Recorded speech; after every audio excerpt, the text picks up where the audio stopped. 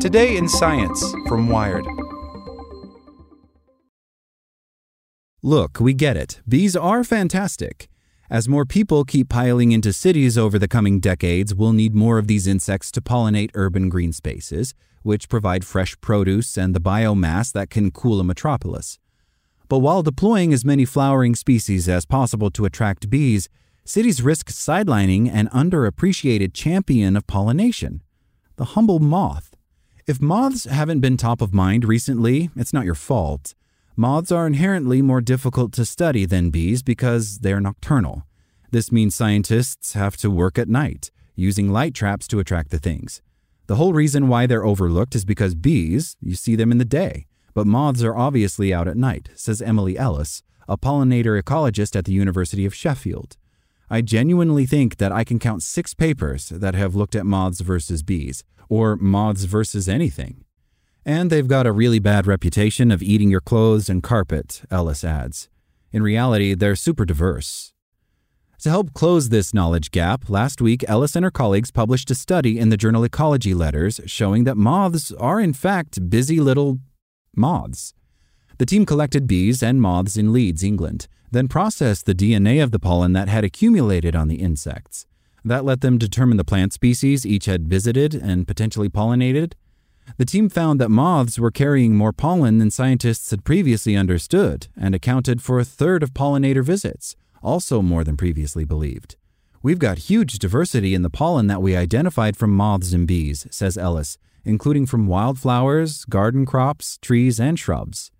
Notably, the researchers found that moths were carrying pollen from a number of cultivated species, for instance strawberries, citrus, and stone fruits, suggesting that the insects play a role in pollinating the food we eat.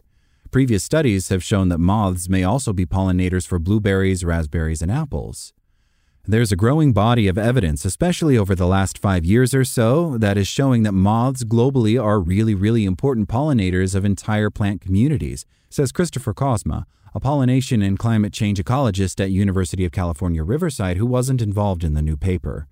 They're not just things that are important to the native wild plant communities. These are things that are directly contributing to our food supply. This new research found that while moths and bees do visit some of the same plants, for instance daisies, their preferences differ. Bees, of course, are big fans of wildflowers, whereas the moths prefer woody species like trees and shrubs. Overall, the researchers found that pollen for 8% of the plant species they identified was found exclusively on the moths. The differing preferences between moths and bees is due in part to their distinct life cycles.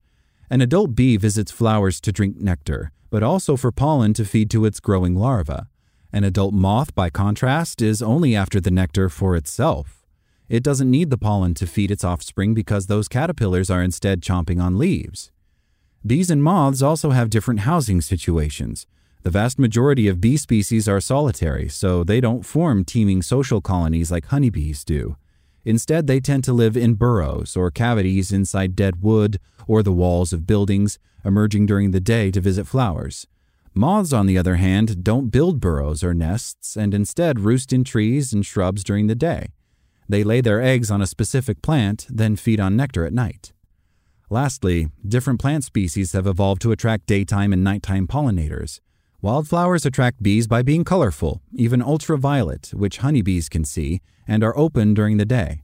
For bees, you end up with this landing pad of a nectar source, surrounded by big petals, says Christopher Grintner, secretary of the Lepidopterists Society and the collection manager of entomology at the California Academy of Sciences, who wasn't involved in the research.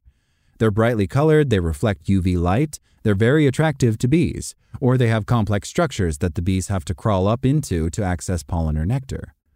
On the other hand, flowers that are fragrant at night, when moths are active, tend to be white or pale. I would bet some money that it turns out that moths are really important pollinators for all of our citrus and apples and all of those fruits and crops that have little nocturnal white flowers, says Grintner. That's an area that is ripe for study. Ellis points out that the new study shows that moths visit many kinds of flowers for food, not just pale or white ones, but that only meets half their needs. They still need woody plants like shrubs to roost in. And moths need support. In the UK, their numbers have plummeted by 1/3 in the past 50 years. That's due to a variety of conspiring factors like light pollution, the use of pesticides, and habitat loss. Armed with this type of new data, researchers can develop a better understanding of how to create urban ecosystems that foster many kinds of pollinators. Sorry, old-school gardeners, but it might mean getting a little ugly. A truly biodiverse garden needs to be unkempt and wild to provide the cover that native bees use to avoid birds and other predators, and it needs open stretches of dirt for native bees and other insects to make shelter underground. It might also mean throwing in a few woody shrubs alongside the multicolored wildflowers that attract bees. If you're extra diligent about your garden, you can use a service like the Native Plant Finder to identify species that attract native moths and butterflies. For California residents, Cosma has a similar web app.